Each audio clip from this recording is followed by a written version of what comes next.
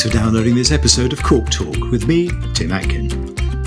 A weekly conversation with some of the most famous people in the world of wine. This podcast is brought to you in partnership with Noma Cork by Vinventions. Driven by a commitment to innovation, the new plant-based Noma Cork Green Line offers significant improvements in wine closure performance. Thanks to a rigorous oxygen ingress rate, you can decide which cork is best for your wine, whether it's for young and fresh wines or for those with ageing potential. Adrian had 2 careers in the military and banking before he joined the wine business in 1994. Now CEO of the Fladgate Partnership, he's one of the most articulate, dynamic and innovative people in the port trade. Our fascinating chat covered climate change, the importance of good spirit, his love of mountaineering and different drinking vessels, and why foot treading in lagars gives his ports a vital 1% extra in quality. Hello, Adrian. Welcome to the podcast. Hello, Tim. Great pleasure to be here. Thank you for asking me.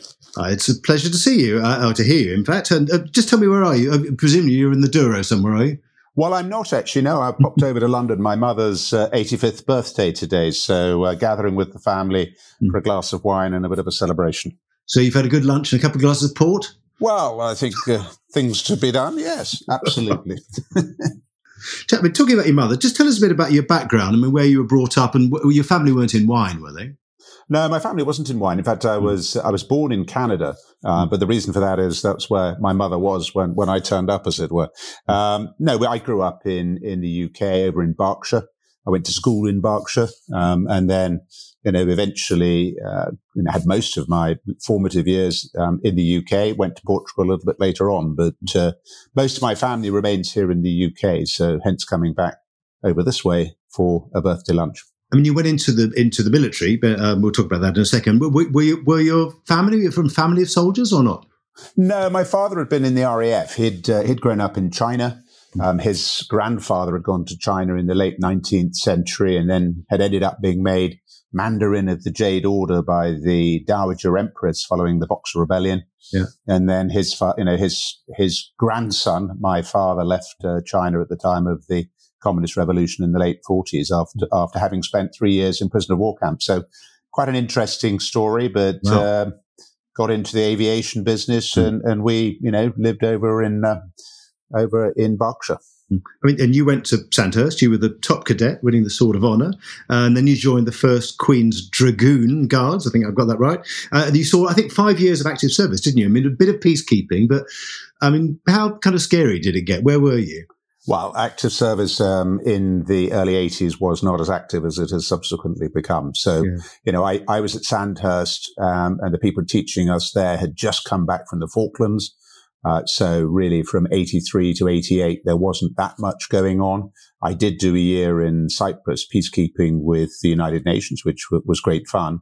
And then, of course, by the time I left, into the early 90s, you got into the first Iraq War and second. So colleagues did that, but I didn't have a very active time.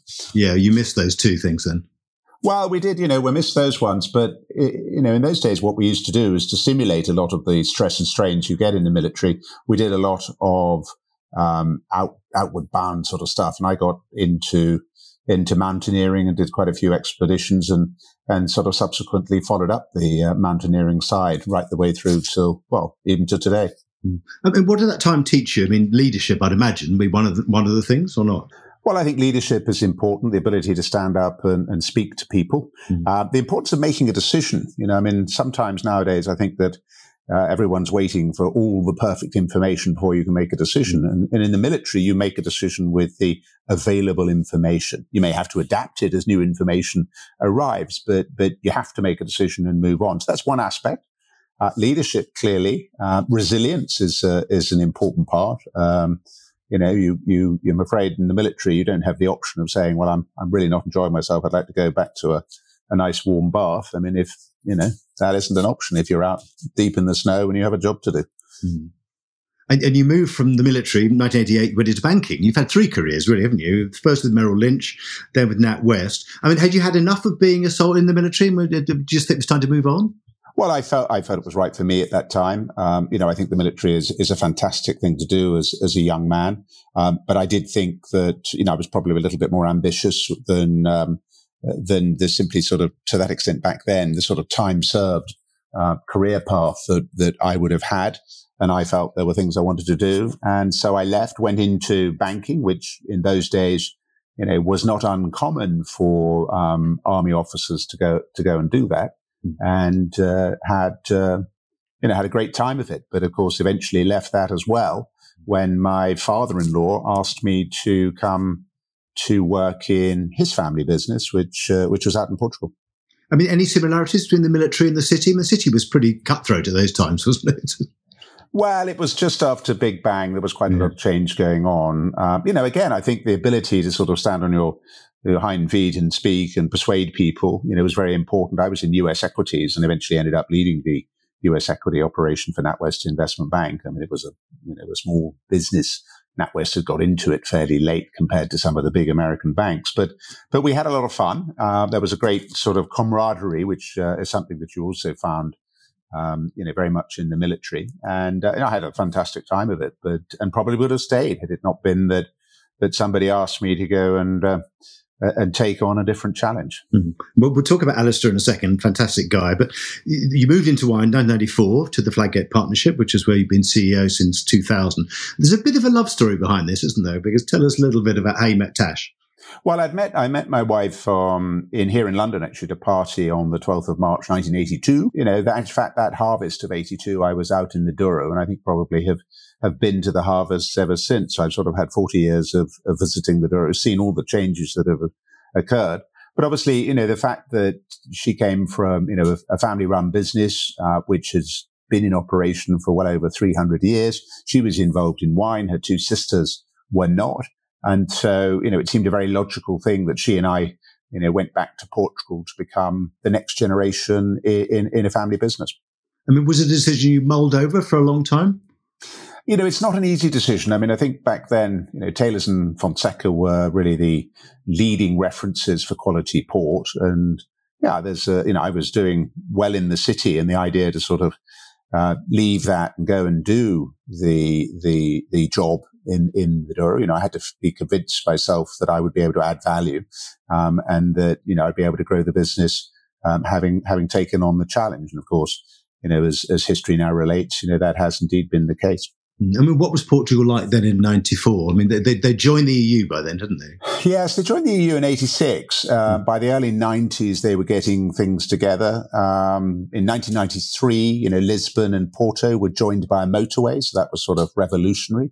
But it was, I did describe it at the time as really being third world Europe. It was definitely a country that was very stuck in its old ways. It hadn't had a transformation in its economy like its neighbour Spain. And, there was all to play for. And I think that's been the extraordinary journey that I've seen in the 30 years I've had in Portugal, how it has literally transformed from sort of third world Europe to now, a proper integrated European country with a tremendously exciting economy and lots of things happening. I just wonder what it was like taking over from Alistair. I mean, you worked alongside him to start with, Alistair Robertson, who's your father-in-law. And he's a bit of a legend in port circles. Been great fun to drink with. He's a raconteur. But he pretty much invented late bottle vintage, didn't he? Was he a tough act to follow in a way? Well, certainly that was one of the considerations in going out there. I mean, how do you take over from somebody who, is absolutely charming, loved widely in the wine trade, had created late bottle vintage back in 1970. But in those days, the port business was a very different business as well. It was very much more a sort of gentleman's club, perhaps fully manifested in the factory house, the sort of the club in Porto for British port shippers. And there were lots of different companies. Most of them were sort of a small to medium size. And I think that my experience in the city sort of told me that what we needed to do really was to see some sort of consolidation in the port industry. I took over as sort of managing director in 1998, although formally I didn't take the role until the 1st of January 2000 because, Alistair wanted to see out the millennium. But in 98, we bought the assets of a company called Borges. So we bought the Quintas, the wood. We took over all the port stocks and so on, integrated into our business, and that sort of started us on a journey, which ultimately has seen us buy quite a few companies. Because following Borges, on the 10th of September 2001, so the day before the world changed, we signed for Croft Delaforce, which had been the biggest transaction the company had ever done. I'd spent the summer negotiating that. It had been a complex deal because we were sharing the Croft brand with our dear friends at Gonzales Bias. So they took on the sherry business. We took on the port business. Diageo maintained the brandy business. And then suddenly overnight, we went from a company of about 120 people to absorbing another 82 people who had been our neighbors for the last 300 years. And then, lo and behold, some planes fly into into the World Towers, World Trade Center in New York, and the world changed. And to some extent, I think, fun enough, they weren't ready to sell it to us. But I pushed to complete, even without all the paperwork, simply because we were due to start the harvest on the 17th of September.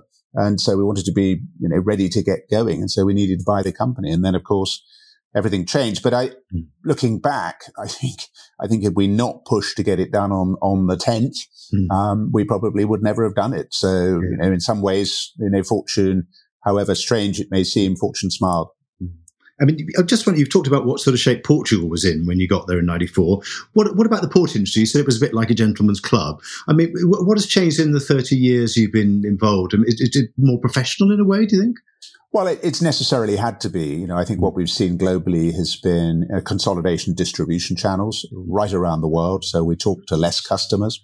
There has been certainly consolidation in a lot of other areas of the drinks trade, but there's also been a proliferation of smaller brands. You've got lots and lots of people essentially chasing a smaller customer base, trying to sort of build relationships, and that that's not easy to do. So it requires a much more planned and strategic approach, a much stronger sense of partnership, working with key customers, key restaurants, where we can provide their solutions for all of their port needs. And, I think that's a major change. It certainly wasn't like that back in the 90s. And indeed, at the very end of the 1980s and early 1990s, the port industry had a little bit of a crisis.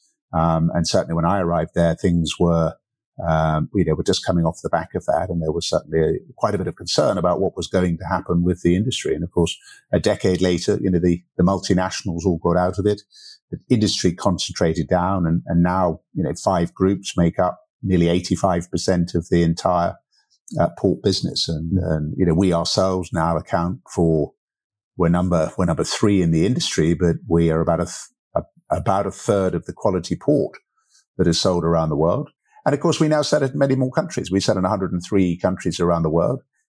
Back then in the early 90s, we probably sold to just over 40 different countries. So you've seen globalization, you've seen consolidation, and you've seen a fascinating time for anybody in the wine business. But there used to be this division, didn't there, between the English and the Portuguese owned port houses. You've mentioned the factory house, which is the sort of gentleman's club. Is that still there, do you sense? I don't really think so. I think people now appreciate what each side has done for the industry. There's undoubtedly that the British port companies have helped to pioneer the internationalization, certainly for special category ports.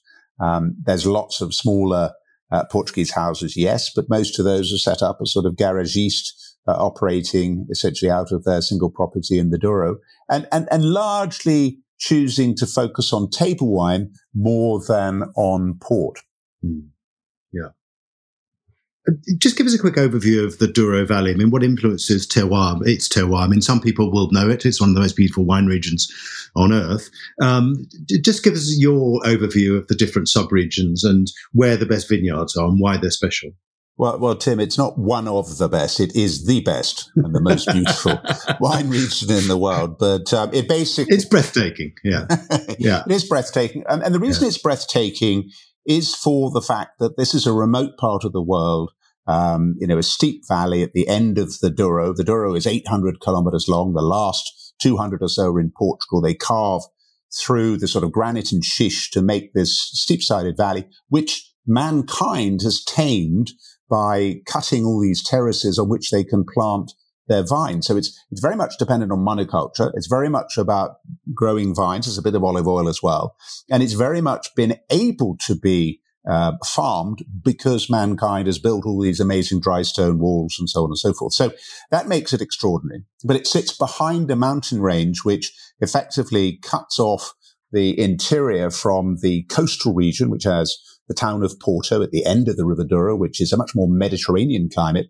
And then in the region itself, we have this continental climate. So summers in excess of 40 degrees centigrade for several weeks of the summer, gets down to freezing.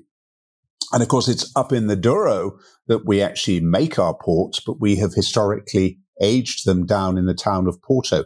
And again, that's a unique thing. You very rarely find you go to a wine region and visit a winery and they can't sort of point out the window at vines. For us, they're 100 miles further east, but that's the geography and that's what makes Port very special. Yeah. And then what about the sub-regions within the valley? Well, off the back of any small mountain range rises about 4,500 feet, so 1,500 meters. You tend to get fairly high rainfall. That produces a lot of volume, and, moderate quality. At the far end, right by the Spanish border, you tend to get very hot conditions, very, very low rainfall, almost desert level rainfall. 400 millimeters a year. So about something close to about a third of what we would get in the town of Porto, but right on the limit of where things can grow. And there you get very concentrated wines, but very low volume. And in the middle, around the town of Pinhão, is where you get the mixture and balance between those two. And it's not surprising that Pinhão really is the heart of quality port. And anyone visiting there will see, all the famous names with their vineyards and their names on name boards around those vineyards. And that really is where you get this perfect balance and we can make great port. The Fladgate Partnership, as it's known, is an alliance of several port houses. Just tell us what they are and how they differ, can you briefly? And is there a pecking order? Is Taylor's always at the top? Well, Taylor's was the original company. Yeah. And obviously, when I arrived in 1994, there were still people who felt they worked for Taylor's and others who felt they worked for Fonseca. Mm. Now, Fonseca had been bought in 1949. So, nearly 50 years later, it hadn't fully integrated. And so it was, really we didn't want to have that happen with, as I say, Croft and Delaforce that have been our neighbor for the last 300 years. And hence we created this thing called the Fladgate Partnership. And that's interesting because John Fladgate, who was a key owner of the business in the 19th century, had a number of children. His son, who worked at Taylor's, and daughters, one who married into the family that owned Fonseca, another married into the family that was running Croft, another actually into Offaly. So really the thought was that back in the middle of the 19th century, around the 1860s, you would have had people from Croft and Fonseca, and indeed Morgan Brothers, which was a port company we also bought with Croft and Delaforce, and Taylor's, all sitting around the same sort of dining room table at key moments. And in a sense, the whole idea of the Fladgate Partnership was to bring back the sense of family and allow each of the family members to express their character. Taylor's tends to be a little bit more English, a little bit more elegant and structured and a little bit more reserved. Whereas something like Fonseca is a much more exuberant style of port. It's much more Mediterranean, much more Latin. It's opulent, isn't it? I always think Fonseca. Well, it's opulent. Yeah, I often try and describe it as Rubenesque. If you think of sort of Rubens' paintings, they're sort of big, round, plump, and full of promise. And in a sense, that's what Fonseca is all about. But then you move to Croft. Croft produces this wonderful focused laser fruit, which produces tremendous purity, which is so important, particularly when you're making, great vintage port. Delaforce, we did actually part ways with that, in 2007. I think that, I felt that it had a very different business. It was the brand leader in Germany. The German market was very different. And so, Delaforce was sold. So really our key houses, are Taylor, Fonseca and Croft, each with their own personality, each, well supported. But you are correct in one sense, and that is Taylor's is the brand that is most distributed around the world. And perhaps because of that is the most well known. David Givereich is your long-term winemaker, son of another legendary winemaker. Well, what does he bring to the company? He's lovely. But he's also very brilliant, isn't he? Well, I think the importance of winemakers, particularly when it passes on down through families, is you end up with consistency. Great wines, are partly about consistency of house style.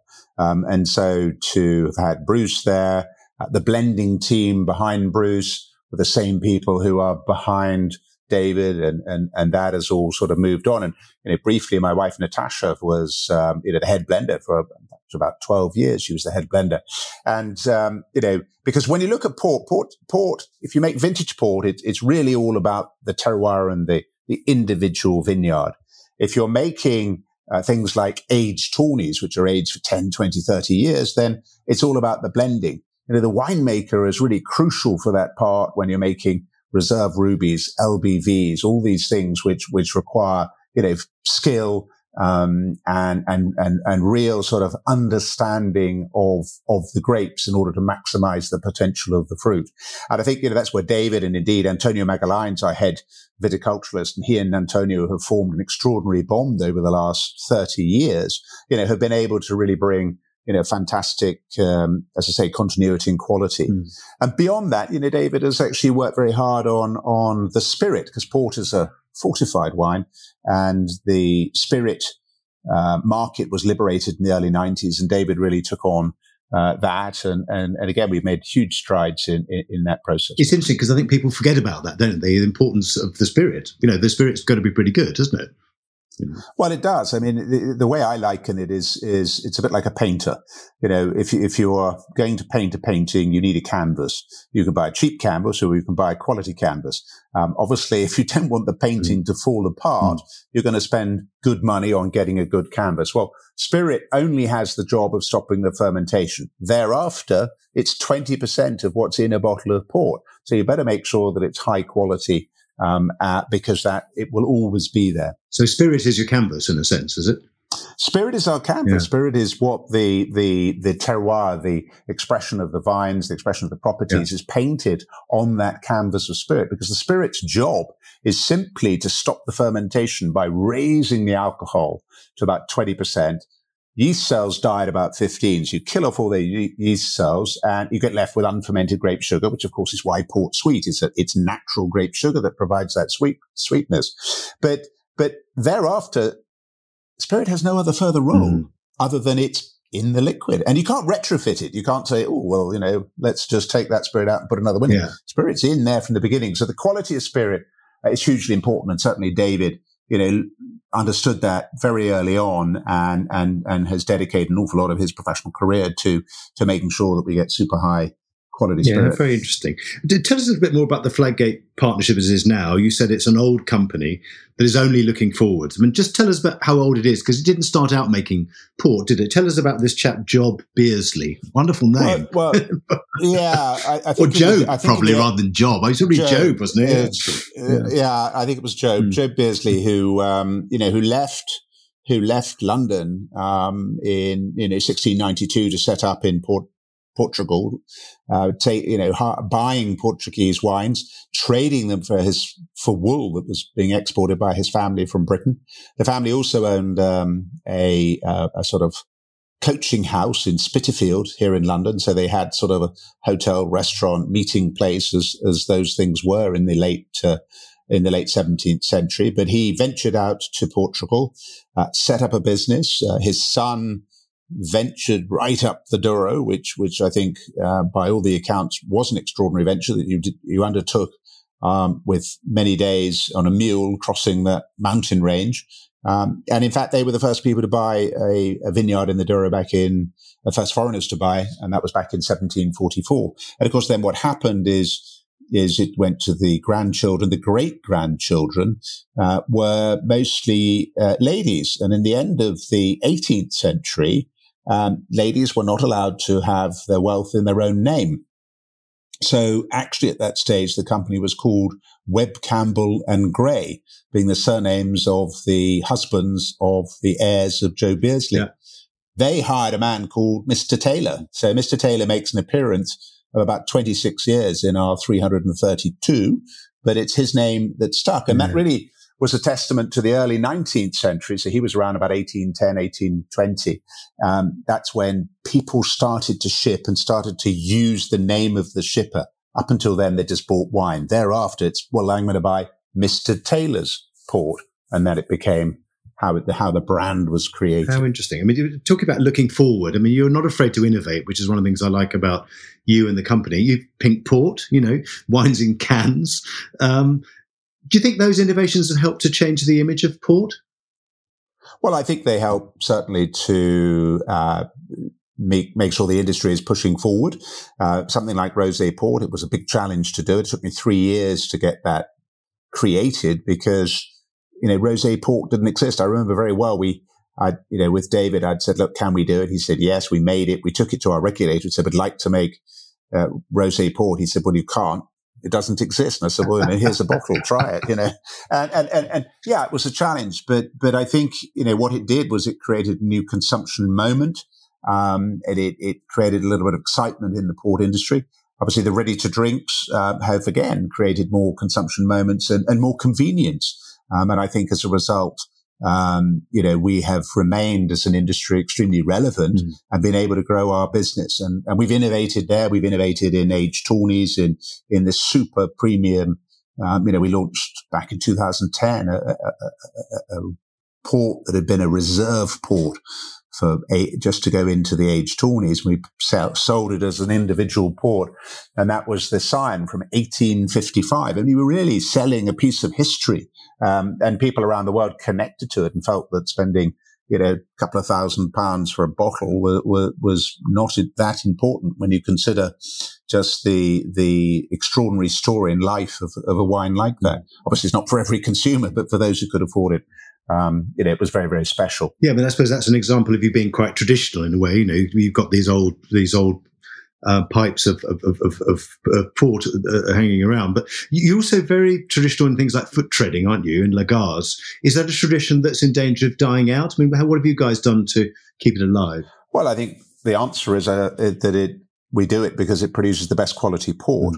So we use it for our finest grapes. Now, as labour shortages appear, the amount that we can do, possibly becomes more limited. And certainly we've been trialing, because we now have a mechanized version in the lagars as well to do the treading during the day, which would traditionally be done only by about 4 or 5 people. Whereas the nighttime treading, you'd probably have 22, 24 people in a lagar. We're still doing that bit, but the daytime is being done by a machine. So we're kind of innovating, looking at new ways to do it, but not losing the tradition, because our own tastings suggest that it makes the port 1.5% better. Now, for many, many people, they probably can't taste the difference, but we can, and that's what matters. Yeah, I mean, it's fascinating doing the treading. I mean, I think I may even have done it with you at one point. It lasts about 3 hours, doesn't it? I mean, it's quite an endurance test, isn't it, for the people doing it? Yeah, well, Tim, if I recall correctly, you insisted on going down and doing the cut, which is the first 2 hours when people literally march in a line and there's total silence and somebody calling out left, right, left, right. So you wanted to do it properly. Normally, that's the stage when we would be having dinner and they would come down after dinner just for the sort of last hour or two of singing and dancing. Yeah, well, not exactly disco. We try to have some of the traditional Portuguese songs, but inevitably we got things like the chicken dance or the birdie song, the conga, all sorts of things happen in a lagar. But the whole idea is you party. Yeah. It's harvest after all. It's the end of an entire viticultural cycle. You're making port and you're making it the best way possible. You're treading on those grapes. Yeah. Another thing where you've been ahead of the game is your concern about the effects of climate change. I think you saw this quite early. Just tell us how you're noticing it affecting the Douro Valley and how growers and producers should adapt. Yeah, I mean, we'd done a lot for ourselves because we thought it was important. We won an award in 2008 for a type of planting that we were doing, a new way to plant in the Douro that had eliminated all the herbicides and produced better quality grapes, which obviously is what you need to make great quality port. Now, what happened really was we were working just with our professional farmers in the Douro, sharing best practice. And I remember somebody coming to me and asking whether we would sponsor a conference to tell people about the problems of climate change. And I said, well, hang on, they either know it or they don't. I'm much more interested to do something about the solutions. So we had this conference called, Climate Change Leadership, Solutions for the Wine Industry. And, got Barack Obama there. We launched from that something called the Porto Protocol. The Porto Protocol works across the world now. It's a foundation that we fund, but it's in 20 different countries. And its role is really encouraging wineries to share what they're doing successfully in order to mitigate climate change. And do you think most of the stuff that people can do is actually in the vineyard? I mean, the stuff you can do in the winery, but I would have thought the vineyard is the key point, isn't it? Well, certainly the agricultural part matters, the carbon footprint, but, the use of pesticides, herbicides, even things like your wooden posts, which you put in your vineyard, they may have been treated with some pretty nasty chemicals that leach into the soil, erosion, runoff, but then all the way through the value chain. So, what we're trying to do is to get companies to share best practice. Because very often I find the biggest problem on climate change is essentially the idea that somebody else is going to solve the problem. Yeah. And all of us are part of the problem, but equally all of us are part of the solution. And the next point you get is everyone says, well, I don't know if I can start because it's very difficult and I don't, it's expensive and so on and so forth. So what better than to have case studies from companies that have already done something, which you can literally go onto the site and anyone can go, any one of your listers can go onto portoprotocol.com and just see case studies of what people are doing. And the idea then is you're removing the barriers to action. You're saying, look, don't sit there wondering what to do. Go learn from what other people are successfully doing and see how you can implement that or adapt it for what you're doing. And that way, we'll try and tackle the problem together. Now, I want to talk to you a little bit about table wine, because you mentioned this. I think you said that one of the big developments over the last 30 years has been the emergence of some very good table wines. There were some known before that, obviously. I mean, you were slow to get into that in a way. I just wonder why the reluctance, because you've now got Fladgate Still and Sparkling Wines. What's going to happen under that umbrella?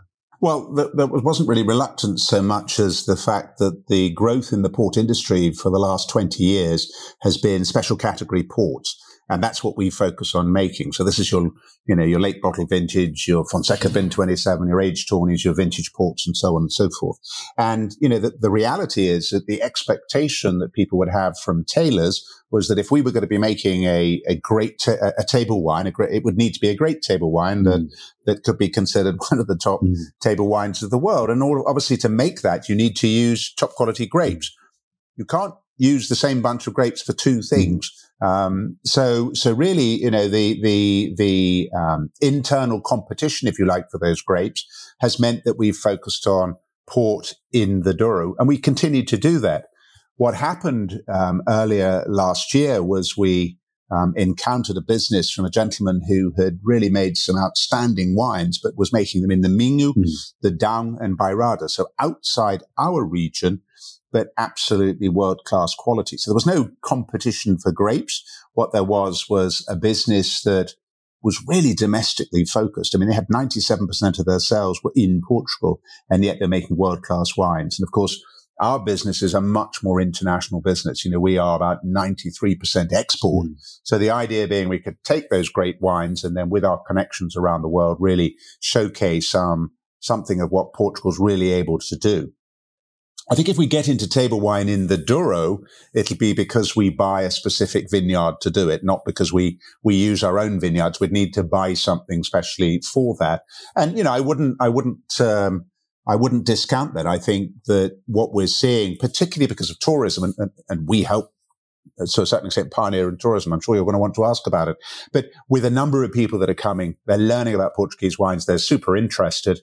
And I think, it's only appropriate that we have a response to our distribution and retail partners around the world to offer them great quality table wine as well. Interesting. I mean, do you tend to find that a top port vineyard is also a top table wine vineyard, or not necessarily?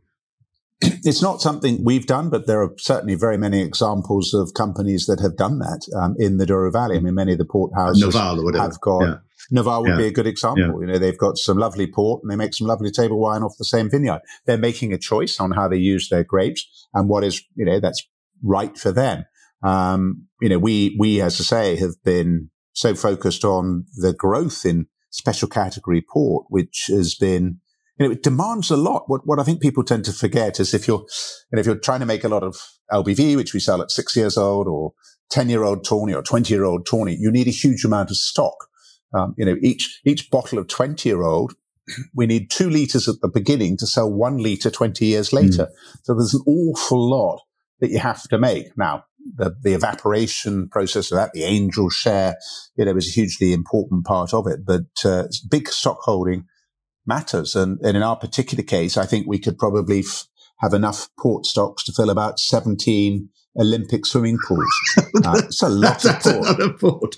Tell us about the tourism side of it, because you've got 2 hotels. I think another one you're about to start work on, I think, aren't you? You're also the man behind the amazing World of Wine Museum in Porto. I mean, do you enjoy that side of the business? Is that fun? Yeah, I think it is fun because, in a sense, it's much more exciting to have wine lovers from around the world come to see us, to see what we do in person. It's so much easier to communicate when people can taste in the environment, and become essentially passionate about what they see. They begin to understand. I mean, you've been to the Douro Valley. There's no photograph that's ever been taken in my mind. And I've tried many, many times, and so have some of the greatest photographers in the world to capture that. And it's incredibly difficult to do, that scale, the majesty. Once you go there and you see it, then you really begin to understand how difficult it is to make port and how much love and attention goes into it. And that passion of what we do, I think, transfers on to our visitors, and they then become our ambassadors around the world. And I think, therefore, tourism has a hugely important role to play. And when we did the Yeatman, the point about the Yeatman is it was a wine hotel. So it wasn't just about port. It was also about great table wines. We hired a chef who had a Michelin star, and he then came to us, got another star. We now have a 2-star Michelin. We celebrate Portuguese wine and the very best of Portuguese wine. And I think that's what it's all about. And, the logical roll on from that was to create the World of Wine. Timing wasn't perfect because we opened that in August 2020, but the quality of what we have got there, and for anybody who is interested in wine or loves wine, there are some extraordinary museums and experiences at the World of Wine. You also got this side to you, which you do a lot of work for charity, and one of the things you did was this idea of climbing Everest, wasn't it? To have the highest dinner party in the world, wasn't it, in 2015? I mean, you raised the money, but it was pretty scary, wasn't it? I mean, you were in the middle of something quite untoward. Well, yeah, I mean, basically, I've enjoyed climbing mountains all around the world over the years. I hadn't been to Everest, and there was an opportunity to go. I'd just been climbing actually over in Chile just a couple of months before. We decided to do Everest from the north side in order to put up this highest dinner party up on the north side, and we were moving up to around about 6,500 meters when, of course, the earthquake happened, which resulted in an avalanche and a lot of deaths on the south side of the mountain. On the north, there were a lot of avalanche. I remember being on the lateral moraine, which is the sort of big glacier going up, and feeling things moving around. I actually have to say thought it was the glacier on the move rather than an earthquake, but one could see avalanche off to the sides. Of course, we didn't really know what had happened. So by the time we, got further up, a few hours later, made a camp, sorted things out, because normally you do that in daylight. You've got to pitch your tent and sort out your food and your water and get yourself organized. It wasn't till about 5 or 6 hours later that we actually had heard about the earthquake. And of course, at that stage, the press were reporting that we were missing, and it was all quite an emotional and difficult time, particularly for the family. But and then they closed the mountain. So we came down. And not sort of wanting to waste this wonderful food. We had a nice chef called Sat Baines, who had 2-star Michelin as well. He'd prepared the food. We got some great wines. I brought some port from 1952. So the north base camp on the north side of Everest, we had a rather fine black tie dinner. It was a little bit lower down than we'd planned, but it was a hell of a good dinner. He still had it. He still raised the money. I know you like keeping fit. You're a climber, as you've said. You're a cyclist, I think, as well. But you've also got this passion for drinking vessels, haven't you? There's something you call the Bridge Collection. Just tell us how old is the oldest drinking vessel you've got? How many pieces have you got in the collection? Well, the oldest piece is about 9,000 years, and the short answer is about 3,500 examples. I think collecting is a disease, and I had built various collections in my life. And I suppose by about 2005, I'd started to buy some drinking vessels initially to use them for dinner parties. The idea of serving a glass of port to people in a Roman glass was quite fun.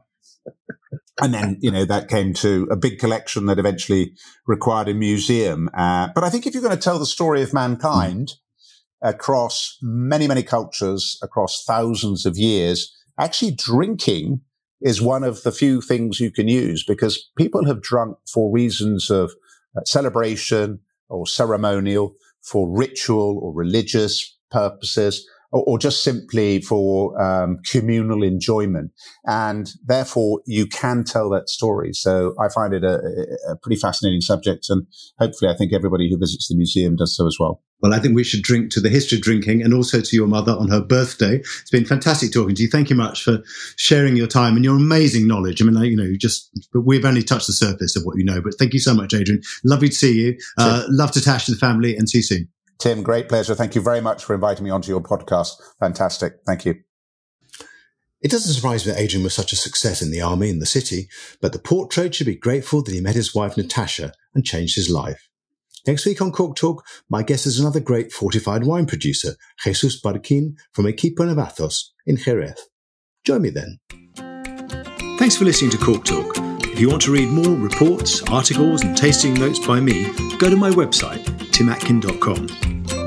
You can also follow me on Twitter @TimAtkin and on Instagram @TimAtkinMW. See you next week.